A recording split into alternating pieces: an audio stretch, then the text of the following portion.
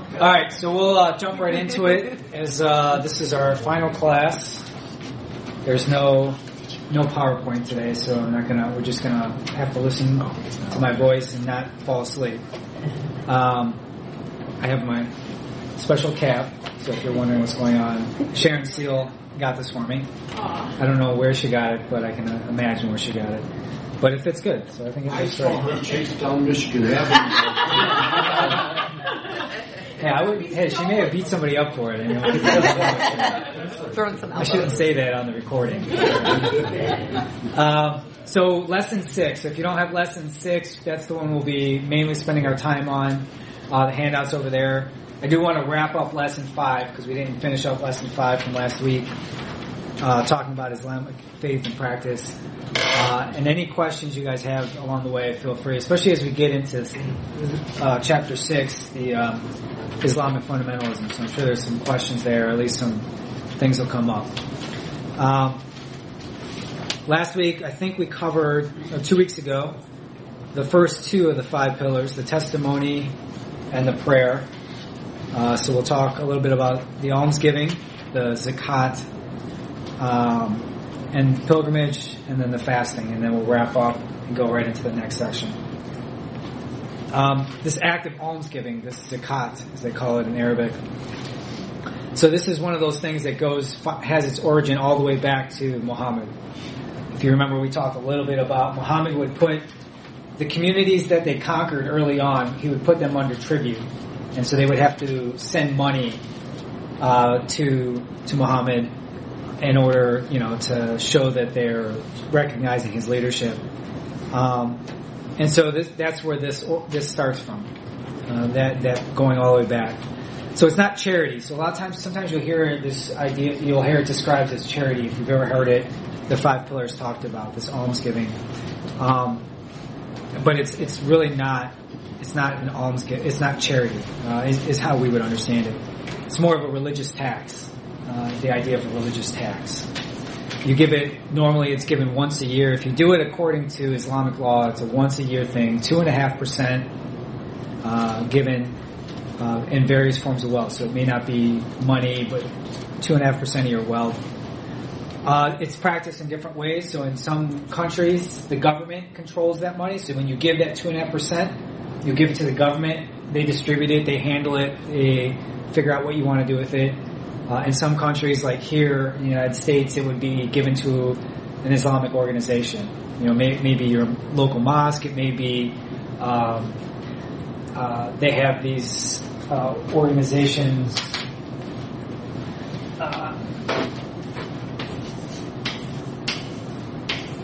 Waqfs.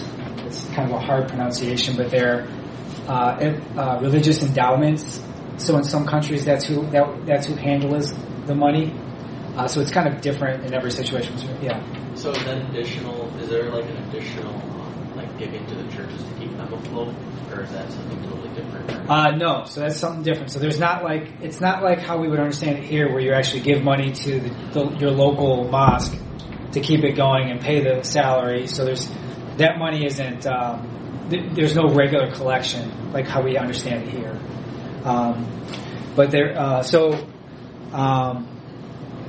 that's different from what this is. This is the once a year. It's just a once a year tax that you give to some, an organization, the government, something. So there's like an additional correct thing. So that's not part of the 5 pillars, then the additional to keep the church afloat. Yeah, that's not part. Correct. So it's required of everyone, 16 years and older. Let's see.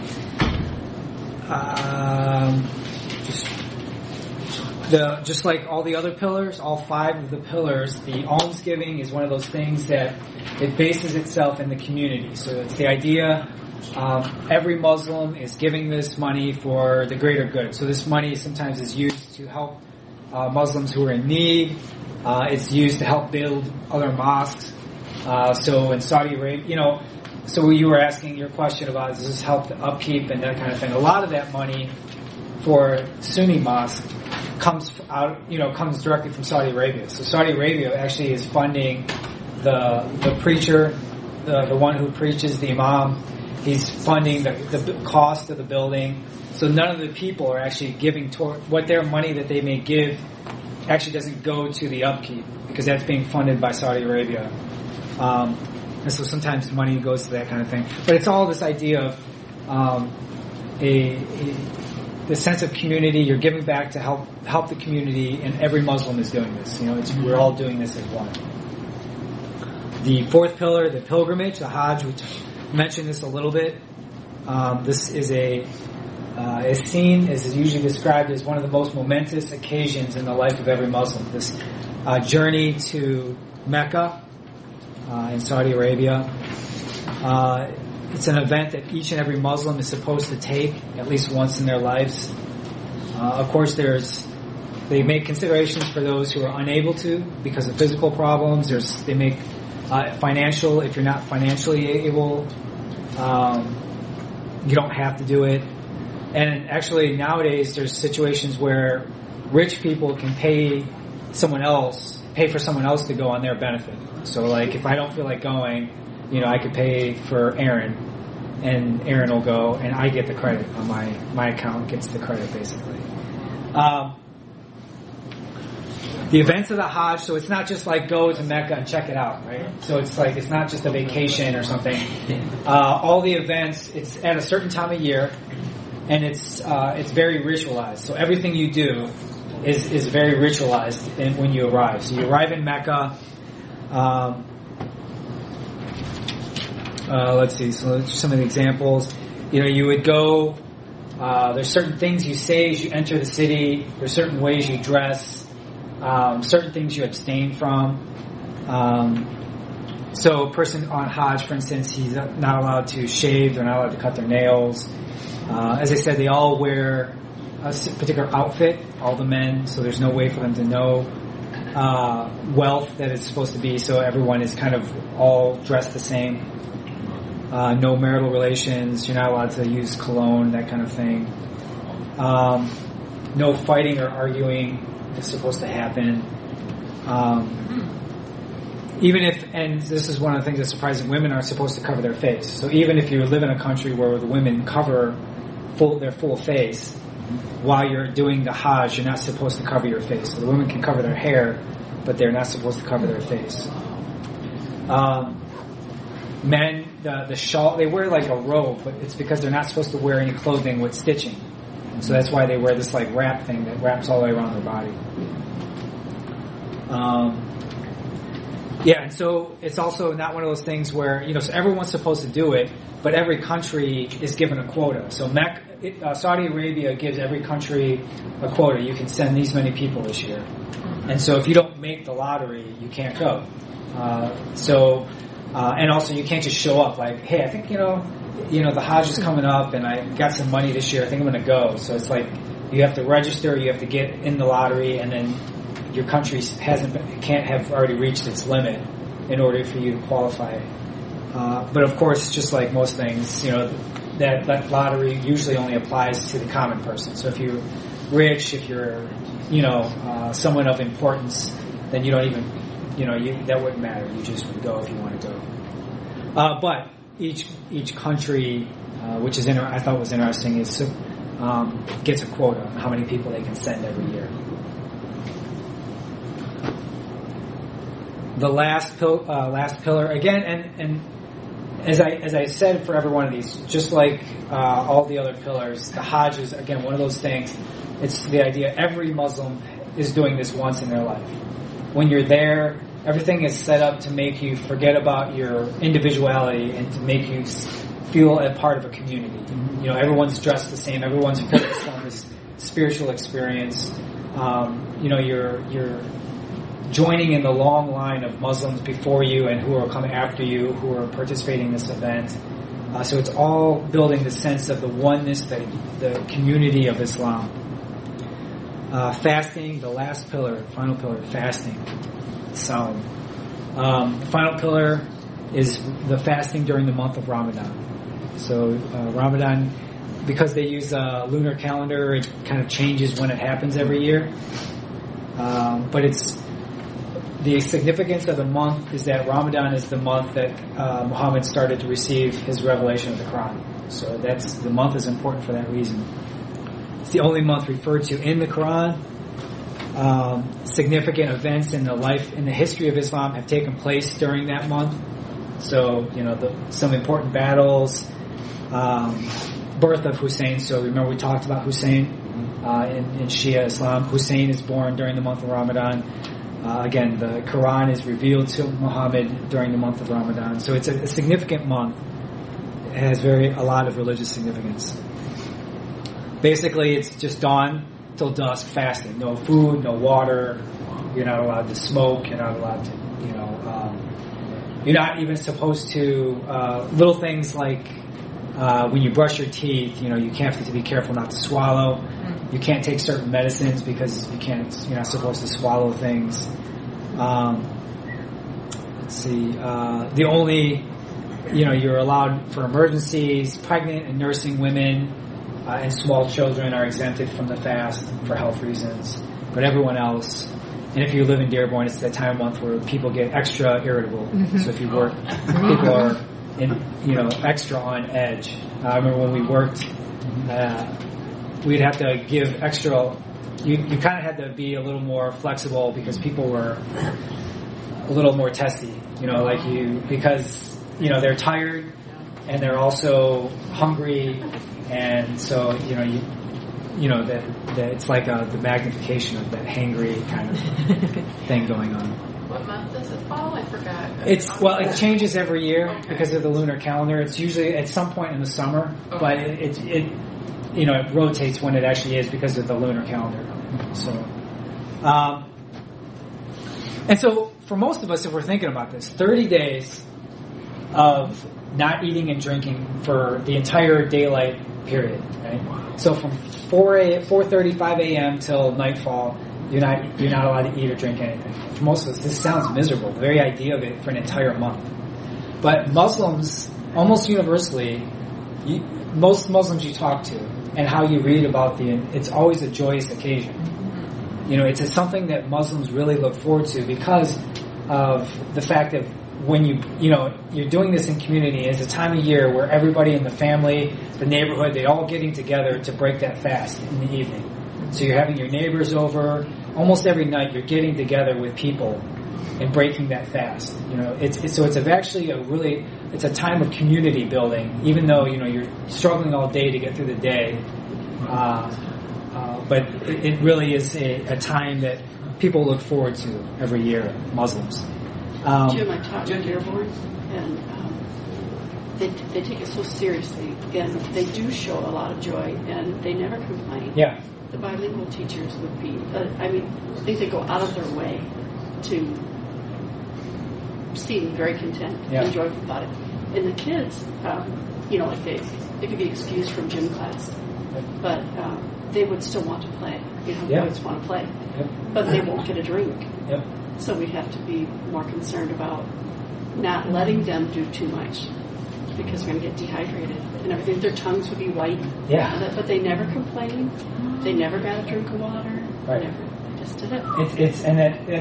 That's amazing, right? So I remember reading something. Yeah, I remember reading something about the Dearborn. What is it? The Tractors. What is the high school? Fordson.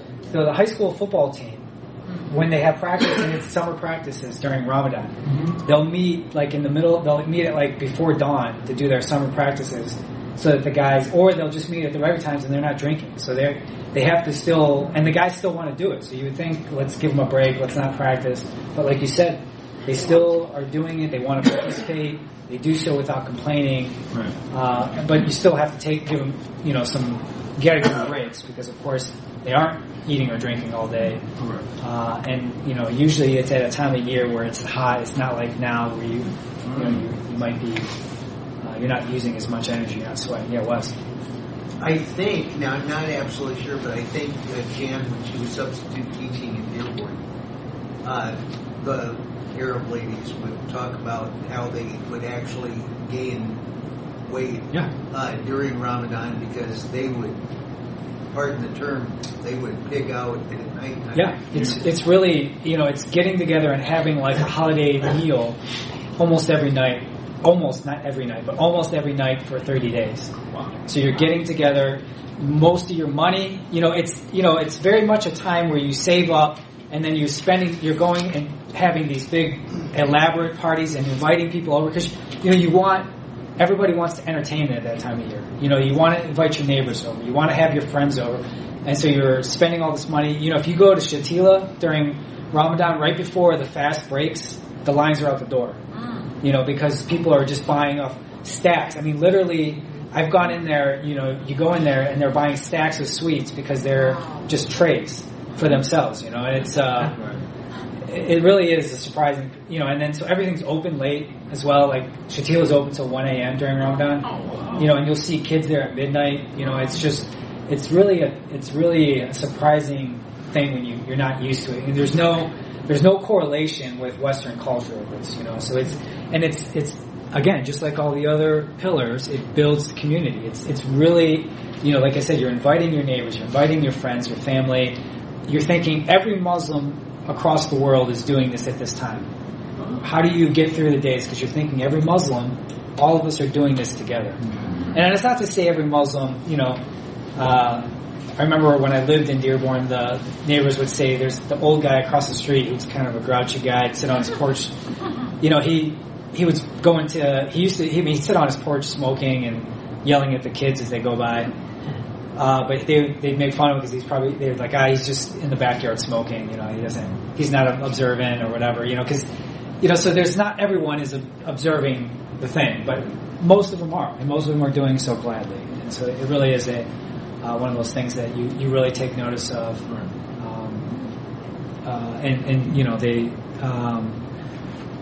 Again, there's just nothing like it. And the gaining the weight thing is a great, I think, a great example of this community building.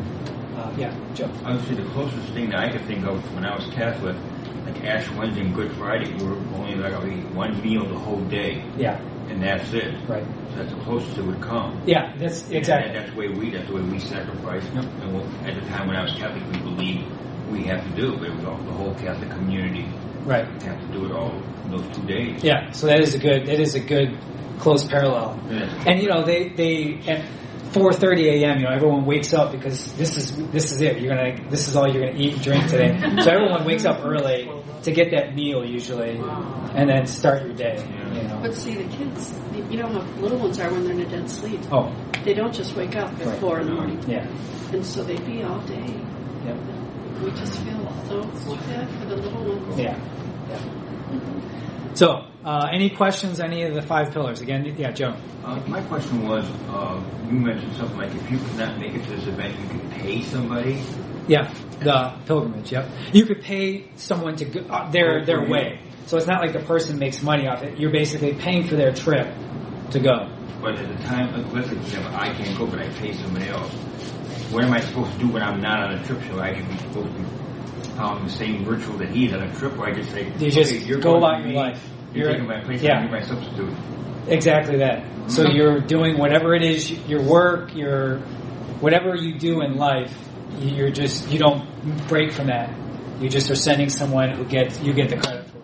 And of course it's unusual, and of course it's only something that the very rich can afford to do, but it does happen. Does the person going get credit as well? Yeah. They both get credit? Yeah, I think it's the 2 for 1. Buy one, get one free. So that's not all that unusual because in the American Civil War and American Revolutionary War, and I think some European wars too, you could hire somebody to take your position. That's actually a good point. Yeah, I think that's actually a great point. That so that type of thing is not unusual, and I think there's other. I know there's other countries in the world that do something similar with their military conscription. You can pay someone to take your spot in that. Hunger Games. What's that? Hunger Games. There you go. Is it looked down upon to do? I mean, you said that it's acceptable, but do people kind of give them the side eye and be like, hey, you should go? Like, I mean, no, not from what I've read. So I don't know. Maybe Raheem, if you ever... All the people, so we call them like Hajj, like my dad would call them like Hajj Salim because he went to Hajj. Yeah. And I've only ever known people that actually went. Right. I've never known anyone that did. Yeah. It's unusual. And so that's another good point I should have brought up. So when you go, everyone who goes you receive this title. So the Haji, so you'll sometimes hear that phrase, that's where it comes from. Hajja is what you would call like the woman title. So you receive this title, and it's like an honorific that you've gone on the pilgrimage. And sometimes, so like a cap like this, you'll see men wearing white ones, pure white ones, and it means the significance being that they've done the pilgrimage, and so now they have this title,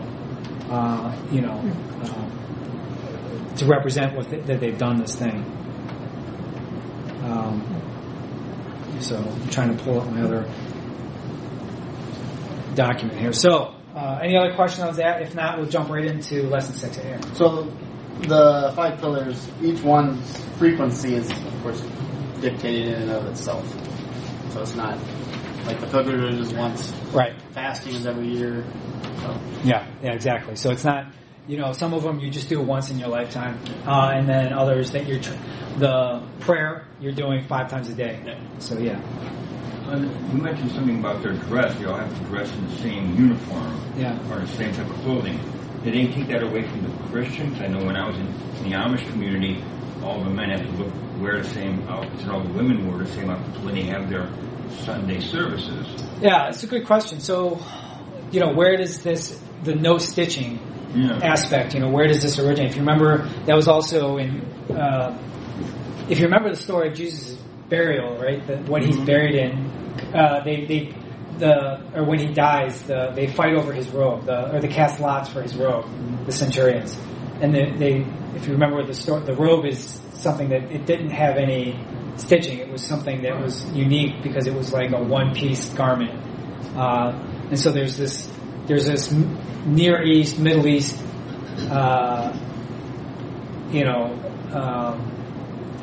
custom or something that, whether its origin, is it Judaism that it's, I don't think it would be Christianity for sure. Okay. I think if there was anything, it would probably predate and go back to Judaism. And maybe there's a borrowing from Judaism, or it could just be a Near Eastern cult regional thing. I've never read anything what the origin. I'm sure there's significance. I just have not read what the significance is. Thank you. All right, so lesson 6, Islamic fundamentalism. For some of you, this is what you've been wanting to hit. So let me read a quote before we get started. The first quote here. The fundamental malaise of modern Islam is the sense that something has gone wrong with Islamic history. The fundamental problem of modern Muslims is how to rehabilitate that history, to get it going again in full vigor, so that the Islamic society may once again flourish as a divinely guided society should and must. The fundamental spiritual crisis of Islam in the 20th century stems from an awareness that something is awry between the religion which God has appointed and the historical development of the world in which He controls. So it's talking about this sickness that Muslims see, and this obviously is a quote from the 20th century, so it's late 20th century when this guy wrote this quote, and observing a non-Muslim observing Islam. So this crisis, this identity crisis, this fundamental problem with Islam. Why, from Muslims, do they look back and the high point, the golden era of Islam is usually looked at the 10th, 11th century. When you'll hear that phrase, the golden age of Islam, and that's the 10th, 11th century. It's the end of the Umayyad and the height of the Abbasid empire. And so that's when you hear about all the sciences being, in 10th, 11th century, they're doing internal surgery in Persia, in what is modern day Iran. They're doing math at a level that we still are, where we algebra, all these things have their foundations back there in the 10th, 11th century.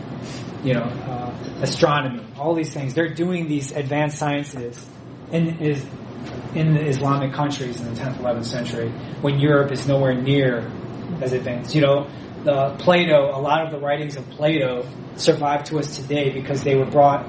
Muslims went and brought this stuff and kept this knowledge alive in the 10th, 11th century, and then it gets seeded back into Europe because Europe had lost interest and it had lost all awareness of these Greek writings. And so this stuff survives because of this height of the goal. But they're looking back, so modern Muslims in the 20th century, especially in the 20th century, but going all the way back to the late 18th century, the end of the 18th century, are looking at how things are for Muslims and Islamic countries, and they're seeing this downward trajectory. How did we get to where we are now in light of where we were, 800 years ago? What happened with, and this is especially the case by the time you get to the 20th century. Why is it that the West is on this upward trajectory and Muslim countries are almost backwards at this point? What is wrong? What happened? And so that's this question. Would there be any relationship between the West keeping any advance of the Moors into Europe? Vienna was 1600 or something like that. Yes, 16, yeah. And the Spanish down the southern Spain, 1500 and so on. Do you think that may have caused this, or is that just well, perhaps, but I think I think you're leaning towards the right way in that the question isn't so much an internal one, like it must be something, we want to say it's got to be Islam. Islam is fundamentally wrong, and so that's what our analysis is. Islam is backwards, and so it drives cultures downward. I think your answer is probably closer to what the reality is that things happen don't happen in a vacuum, but there are other things that are going on. There are geopolitics, there are influences from other places, so there's this host of issues that people don't tend to consider, and that's what those things need to be understood. But let's talk a little bit about some of these things and see if we can come up, at least begin to address the issue. I think before 9/11, so for some of you guys, 9/11, is only something you read about. I don't know most of you guys may remember it, but you were very little. I still, I'm old enough that I remember hearing it on the radio. Hearing or watch, I was working out on my truck and hearing that there's something going on in New York. These planes have hit, and then so you go into the house and turn the TV on, and you're like, well, this isn't, and it's one of those significant events. It's like the JFK. For older generations, it's the JFK assassination. People remember where they were, what was going on when these events happened. But prior to 9/11, most Americans knew very, very little about Islamic fundamentalism. There's just very little awareness of Islam or Islamic fundamentalism. And I think along with that, many would have very little understanding of the Arabic word jihad. So almost very few people had heard that phrase or understood anything or that what's the significance of this phrase, jihad, prior to 9/11. So this is one of these words, Islamic fundamentalism and jihad now, they conjure a range of things for us. We may hear those on a regular basis. We may have used those words. So now it's part of our conversation. But prior to 9/11, prior to 16 years ago, it really wasn't for most people. They used to mention jihad a lot, though, on the news when we were dealing with Iran. Oh, yeah, I know. That's the thing. We heard it all the time. It was common sense. It was the holy war. Is what we really saw it as. Exactly. It yeah. Didn't really have anything beyond that. And that's a great point. Is that it's not that it was new, but when you heard it, it really didn't have anything to do with the West because the Islamic Revolution in '79. So there are instances. Things happened in the '80s. We're talking. The Soviet war in Afghanistan. That's the classic example of jihad because that's where these guys are Osama bin Laden and all these recruits are going to fight jihad against the Soviets. So the phrase existed going back to the early days of Islam, but for most of us it had no significance. It didn't really matter to us. Groups like ISIS, Al Qaeda, nowadays they're in the news daily. You almost if you read anything outside of the Detroit Free Press, or if you read a national news or an international newspaper, you're going to read something about Al Qaeda or ISIS or these groups on a regular basis. I mean, I was just reading an article about the Taliban. Remember the Taliban from 16 years ago? Now the Taliban in Afghanistan are stronger than they control more provinces now than they have at any point in the past 16 years. So again, these groups now are just part of our national conversation. So if we were to take an informal poll, I think we'd probably see almost a universal familiarity with these concepts now. If I go around, almost every one of you, I'm sure, have heard this phrase and can give me a quick description of what I mean by Islamic fundamentalism, or at least you could describe in your own words, or jihad, which probably people couldn't have really done to that degree before 9/11. The question, of course, the depth of the knowledge, the accuracy of the knowledge is questionable, but at least I think everybody is familiar and understanding what we're talking about. We're all made, post 9/11, we all became aware of these things. Osama bin Laden, Al-Qaeda, Wahhabi Islam, and Saudi Arabia. Right? So Saudi Arabia, these big, important topics. So another quote, in the process of searching for answers about how 9/11 occurred, not enough recognition has been given to the fact that the majority of Muslims throughout the world, including in Saudi Arabia, decried and denounced the attacks of 9/11 as being an anathema to Islam rather than inherent to it. The actions of a minority of extremists have come to define for many non-Muslims the religion of Islam, creating another barrier to understanding between world religions, and then also fueling fears of an impending clash of civilizations. So some of you guys may have heard that expression before. Samuel Huntington coined this phrase in the late 80s, the clash of civilizations. And so sometimes you'll hear that expression. What we'll attempt to uncover today is how should we understand the concept of jihad? What is the connection between jihad and fundamentalism? So real quickly, let's get into jihad itself. So it's first helpful to understand what jihad means. So you guys, Ron, you said jihad, you said holy war, right? That's what they used to say, yeah. So I think most of us, if we ask what is jihad, a lot of us would probably respond, it's some type of holy war Muslims wage. But, so, not to pick on Ron, but jihad in Arabic doesn't mean holy war. So it doesn't mean that. That's how it's used, but the word itself doesn't mean holy war. The word itself has never had any kind of linguistic connection with warfare. So how it's used in the Quran, how it's used in Arabic, classic Arabic literature, it has nothing to do with warfare. There's no inherent connection with the word jihad in warfare. In fact, the Quran uses two different words for warfare. Qatl and harb. So harb just means war. So you'll hear that expression, whether referring to World War II or anything else. Harb is just the word for war. Qatl is the word that you would say to kill.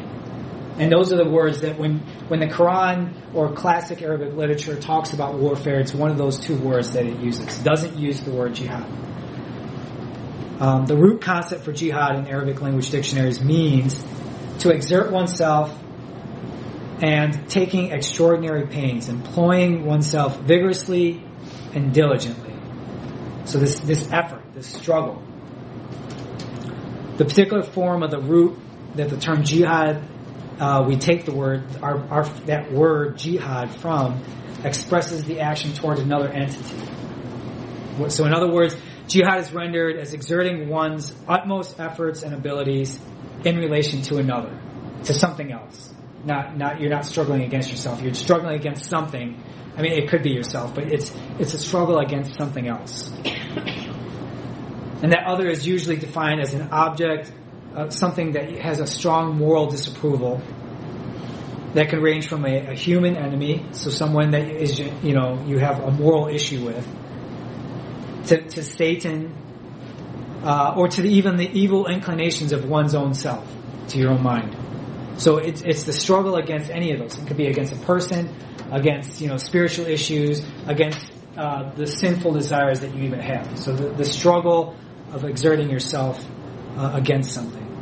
The Quranic usage of the term is actually pretty nuanced. It carries meaning from anything from great personal effort.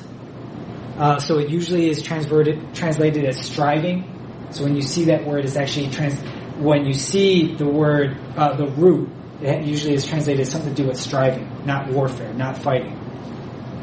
So I don't know if I include an example here. I didn't include an example. So something like strive to follow the right path. Nothing inherently warfare, no fighting. Struggle to stay on that right path, and that's where you would have that word, the root for jihad in there. That struggle, strive. Could be something as simple as religious piety, aiding or supplying the war effort against unbelievers. So there's a range of meanings for this root in the Quran. However we understand the term today, or however we see it used, we should at least recognize that there's no inherent violence associated with the term in the Quran itself. So there may be an element of violence in the usage of the word by people, but that's not coming from the Quran itself. The Quran itself doesn't inherently connect violence with the idea of jihad. No inherent association with holy war. So how do we get there, right? So the question is, it's obviously something going on, because you're seeing, whether it's the jihad we just described against the Soviets in the 80s, or what's going on in Syria, or what's going on in Iraq. There obviously is something going on. Muslims tend to, when speaking of jihad, refer to two different jihads. So if you were to go to a Muslim, your coworker, a friend, a neighbor, and say, hey, can you tell me what jihad means? They're going to say that there's a greater jihad and a lesser jihad. There's two different jihads. The greater jihad is the outward struggle. The inward struggle is the greater jihad. The internal moral struggle is the greatest jihad. Is that struggle to be on that right path. The lesser jihad is that outer jihad, that fighting against unbelievers in defense of Islam. So that's modern day Islamic usage. You have these two, the outer, the greater, and the lesser jihad. These terms of lesser and greater are not in the Quran, so they are not using that phrase based on anything in the Quran. It's actually written in the Hadith. So those, the greater, lesser, are come from a Hadith, and I'll read the quote. So this is Muhammad returning from a battle, and he remarks to his followers. He says, "We were returning from the lesser jihad to the greater jihad." So Muhammad's he's returning from a battle he just won, and he's saying we're now leaving the lesser jihad, this battle we just fought, and now going back to the greater jihad, which is now the moral struggle of keeping ourselves right before God. And so that's where that hadith is where you get this idea of the greater and lesser jihad. Muslims and those who write favorably about Islam can argue from the Quran that when someone like Osama bin Laden advocated for the killing of Christians and Jews, he was actually going against the spirit of Islam, as witnessed in both the Quran itself and in the life of Muhammad. So, that's a moderate Muslim would be accurate in saying that, right? Of course, we're getting to the point of why Osama bin Laden can say something like that, but at least according to the religion. And I said, in the life of Muhammad. So there's a hadith where Muhammad is quoted as saying in this hadith, Allah or God grants to gentleness what he does not grant to violence. What does that mean? So he actually blesses those things that you do that are non-violent as opposed to violent means. So again, when Osama bin Laden is advocating violence, moderate Muslims can point to this and say, well, that's actually even going against what Muhammad said. So the problem is that inherent in Islam, like all religions, is the spirit of independent reasoning. Particularly in Sunni Islam, this independent reasoning. In my own mind, I need to figure these things out, so that men who have religious training and recognition can reinterpret passages in new ways that may have never been understood before in the religion. So this combined with responsibility, and they combine this with the responsibility of every Muslim to carry out jihad. So although jihad doesn't have an inherent connection with violence, it is incumbent upon every Muslim to wage jihad, to wage that struggle against evil in some form. So, this idea of independent reasoning is important to understand how one group of Muslims can advocate violence while the others can deny it. The real challenge that confronts Muslim intellectuals is that political interests have come to dominate the public discourse, and to a large extent, moral discourses have been marginalized in modern Islam. In many ways, since the onslaught of colonialism and its aftermath. So we're talking about the modern day colonialism that started in 1798 with the French. So the French land in Egypt in 1798, and it starts this modern period of colonialism, neo-colonialism.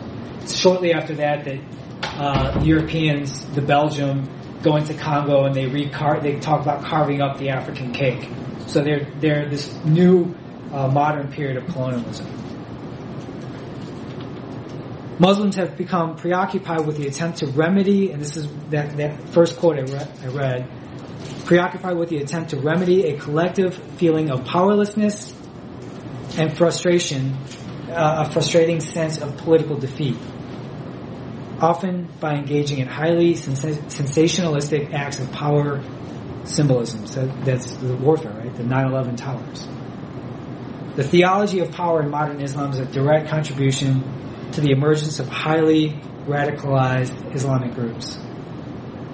So far from being authentic expressions of an inherited Islam, so it's not far from being what we see today in these Islamic fundamentalist group, doesn't follow the trajectory of Islam that led up to it. It's not a natural outgrowth of the classic tradition. These are thoroughly a byproduct of colonialism and modernity. Such groups ignore the history of Islamic civilization, what we were talking about, the golden age of Islam, with all its richness, with all its diversity, and reduce Islam to a single dynamic, that dynamic of power.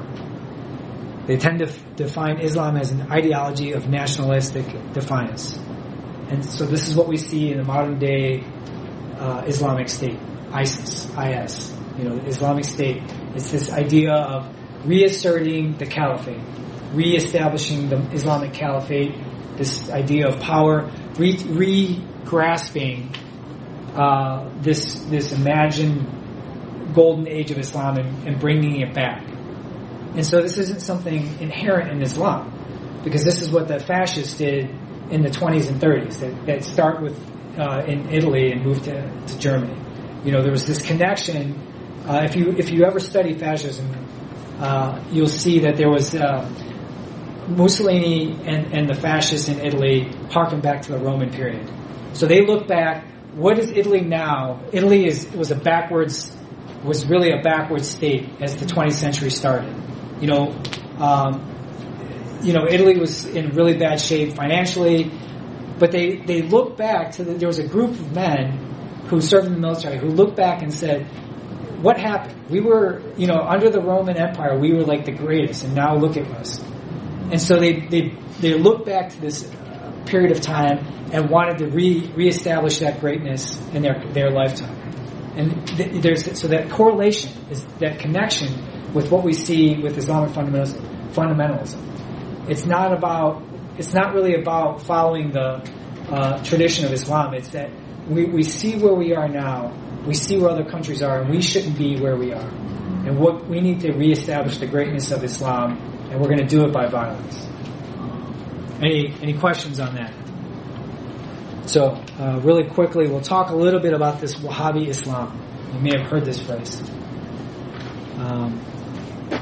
The distinct expression of Islam practiced in Saudi Arabia is known as Wahhabism. So if you look on your chapter 6, that Wahhabism, Wahhabi Islam. The term is derived from the family name of someone who lived in the 18th century, Muhammad ibn Abdul Wahhab. This person where we get this phrase Wahhabism. He's born in the central part of Saudi Arabia, and this is significant because well, I won't get into the why right now, but it tells us that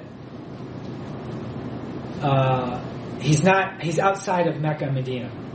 His family they're coming from a bit of a backwater of Saudi Arabia.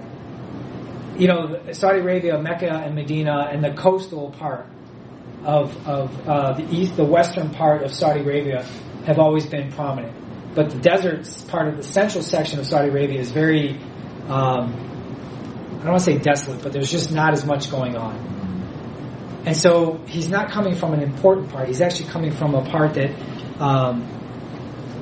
doesn't have as much outside influence.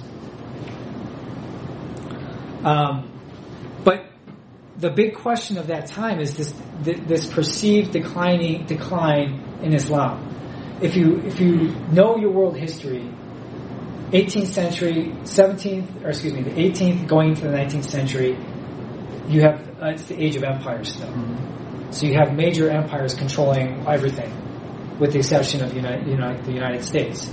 And so the Ottoman Empire controls most of what we would control the Middle East.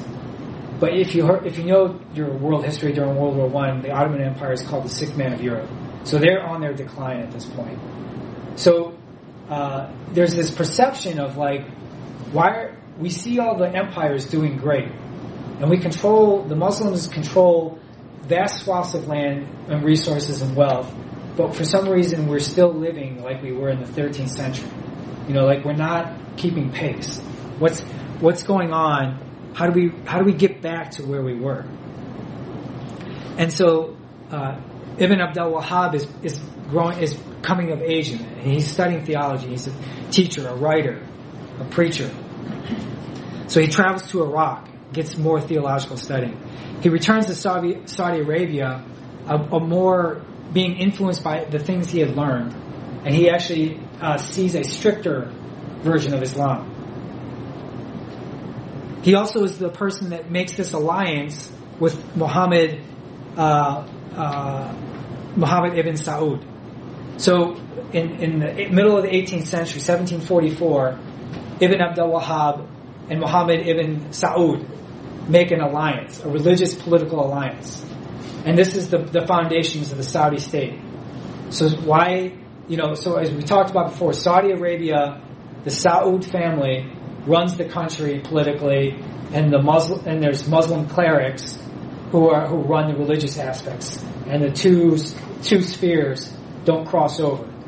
And this goes back to 1744 and this person, Ibn Abdul Wahhab.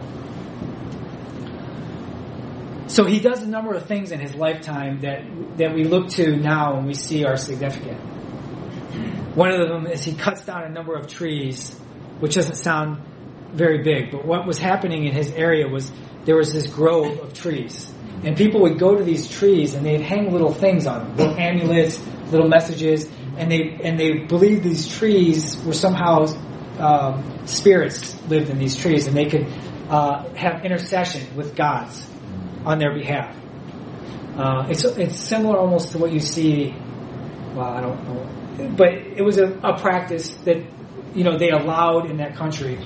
But when Ibn Abdul Wahhab becomes aware of it, he goes and he cuts these trees down himself.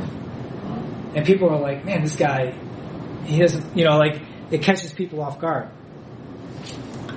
One of the other things he does, he tears down one of the tombs of one of Muhammad's companions. So a contemporary of Muhammad, they had these tombs, and they still have them in certain places, in Iraq particularly. But he goes to this tomb and he tears it down with his bare hands. Like he just rips the stones apart, breaks it all apart. And, people couldn't believe it because this is a place of pilgrimage. People go there and they pray to this person to intercess on behalf to them to God. And so he sees this as people putting a false religion, an aspect of an intermediary between them and God. And so he's addressing these things. He's seeing these things and he's going right at, which in a lot of ways is what we would do in Christianity, right? We don't want someone going to a priest and asking that priest to intercess on behalf of God, right? We have direct access to God. And at different times in Christian history, different groups of Christians have tried to whether it's Mary, whether it's a Catholic priest, insert people into that process. And that same thing is going in Islam. And Ibn Abdul Wahhab is seeing this, and he's seeing this goes against the spirit of Islam, and we need to get rid of this. The third act that he does is he catches a woman comes to him and says, I've been having this adulterous relationship with this man.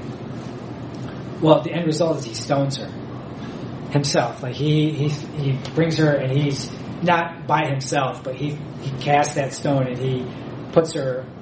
But he doesn't do it immediately. He tries to get her to repent. He tries to get her to. He tries to bring her to a court and say, you need to stop doing this. And from what the historical records say is that she just refused. She was very open and brazen about it. She's the one that approached him, but she refuses to repent. So, according to the spirit of Islam, they stone her. But these three events we now look to, and you actually see these type of things going on. They happened in Iraq within the last 10 years. The tearing down of these of things. So, do you remember what in Afghanistan? What did the Taliban? If you remember, one of the first things they do, there were all these big Buddha statues in the rocks. And one of the first things the Taliban does is they blow them all apart, because and these were the whole cliffside was these huge carved Buddhas. I mean, for us, it's not a big deal. But the point is, where they get these things. There's this precedent in this guy's life in the 18th century where he's doing these things. The stoning of women. ISIS did this. Islamic State was doing this in Syria. They would catch people there was videos of them throwing homosexuals off the roof of buildings because they would catch them in these. So where did they get these things? These go back to this person, Ibn Abdul Wahhab.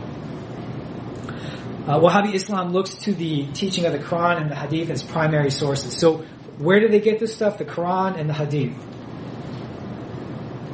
Ibn Abdul Wahhab rejected the Shia belief remember we talked about the Shia belief that someone needed to interpret the inner meaning. Only certain people could understand the true essence of Islam according to Shia thought. So he rejects that. He says there doesn't need to be anyone between you and God. It's almost like this idea of the priesthood of the believer, where you can interpret for yourself.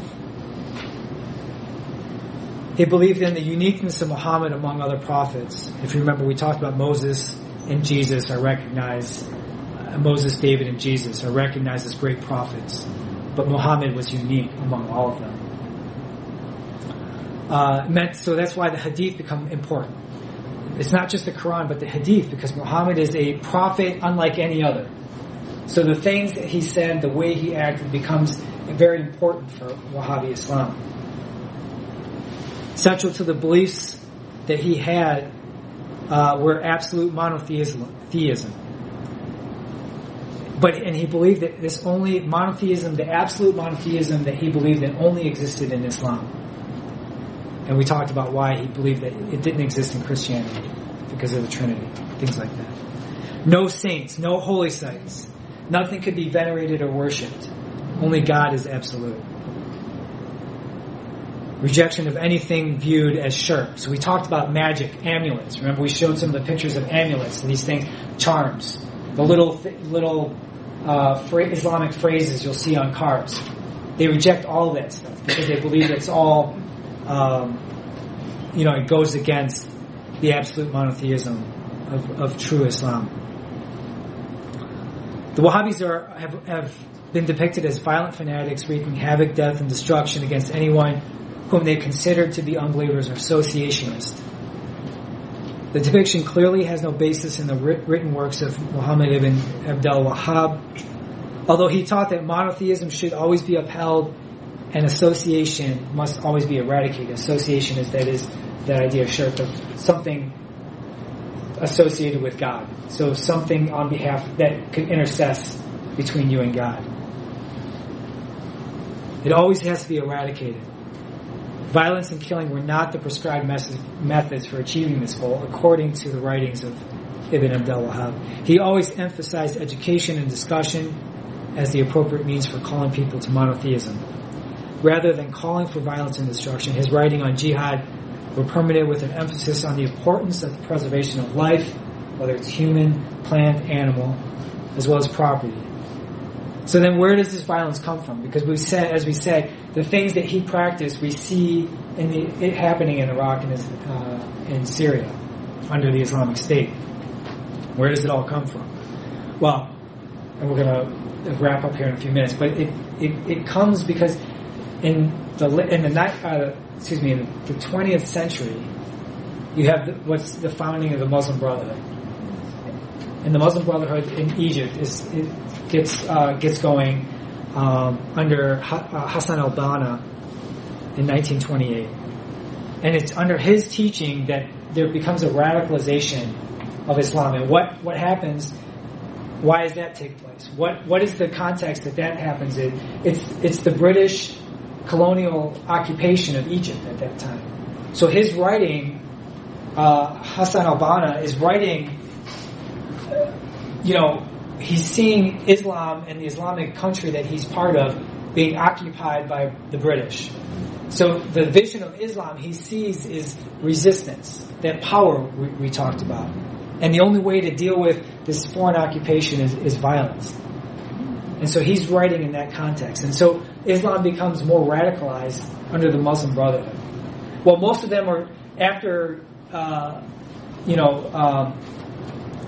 British after World War I, they turn over all their colonial assets. They stop being colonializing countries. And so they turn all this stuff over. Well, they start to pull back from some of these countries. And Egypt becomes a state.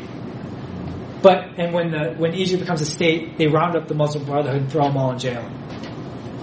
But the problem is in jail is where they become more radicalized. It's just like what we see sometimes in our own prisons. You throw someone in jail who was maybe only doing petty crimes, and he learns how to do major crimes.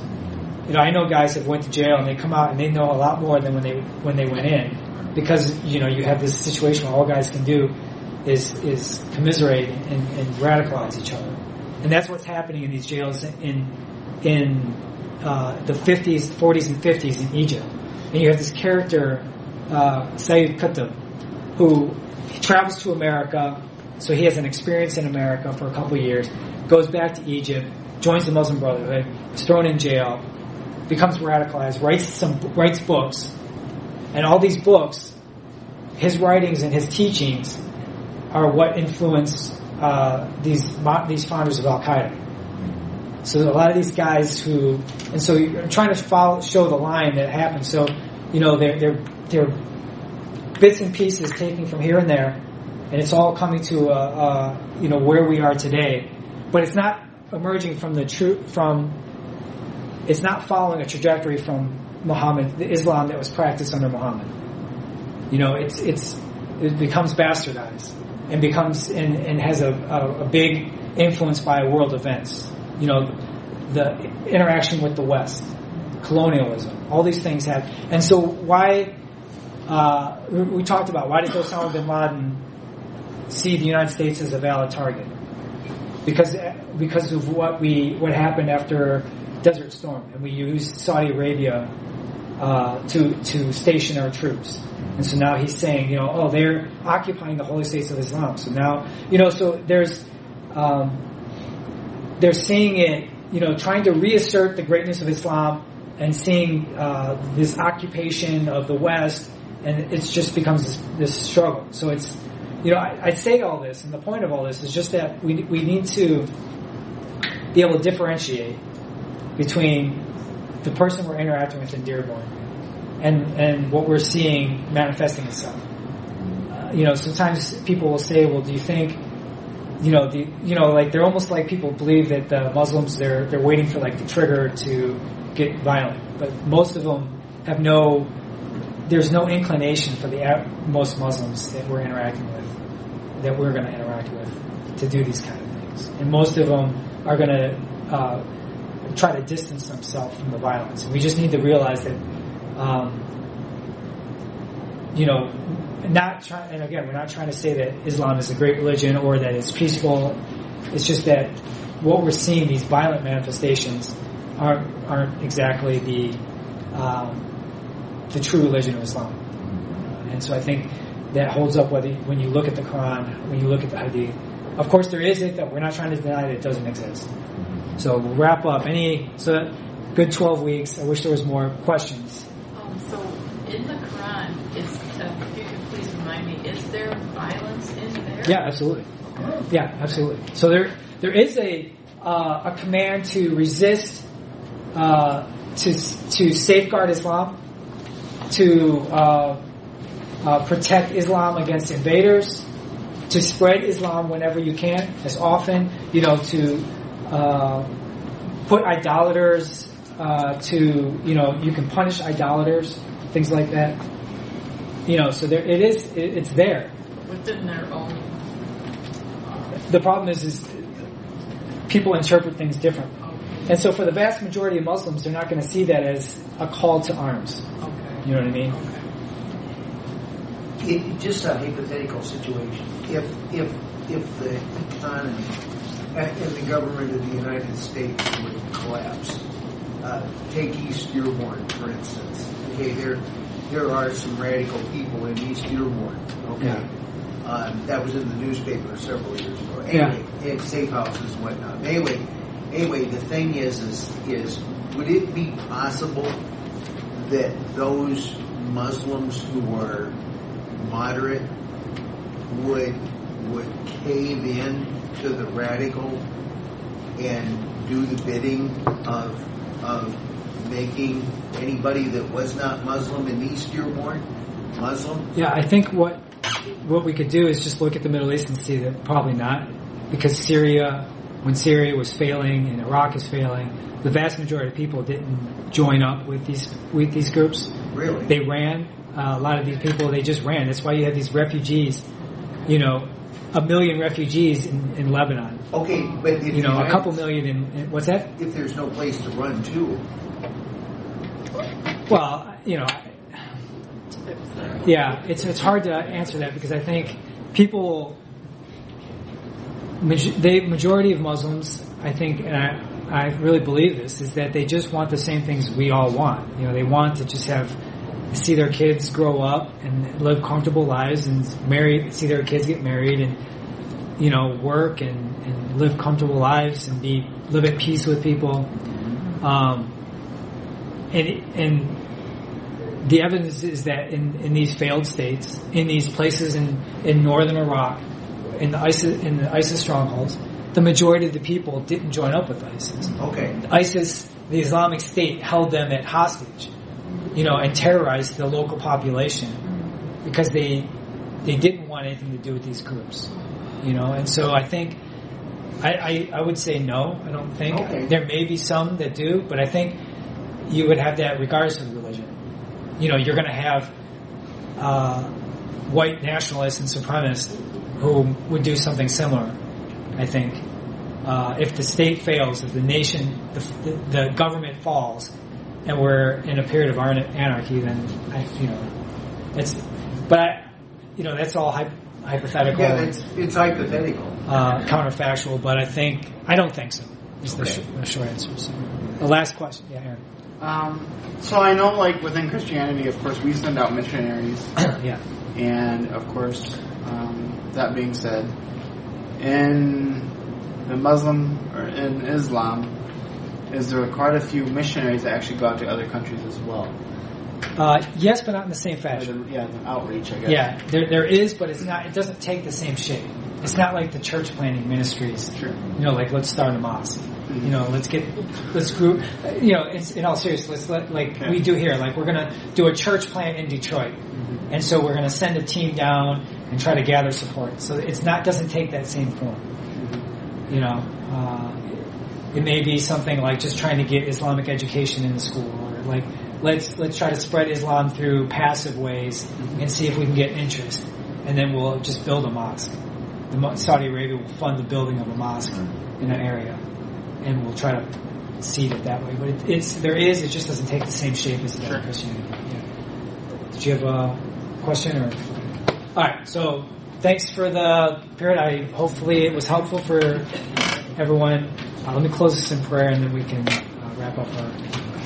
Lord, we just thank you for these 12 weeks and this opportunity to learn a little bit more about the religion of Islam and how we can better communicate and live and just interact with our Muslim neighbors, that we may ultimately reach them for Christ. Their greatest need is to know you. And we just pray that we would be able to take the knowledge that we've gained and the things that we've learned and put them to use by sharing God's love with our Muslim friends and neighbors. Lord, we ask for grace to this end. In Jesus' name, amen.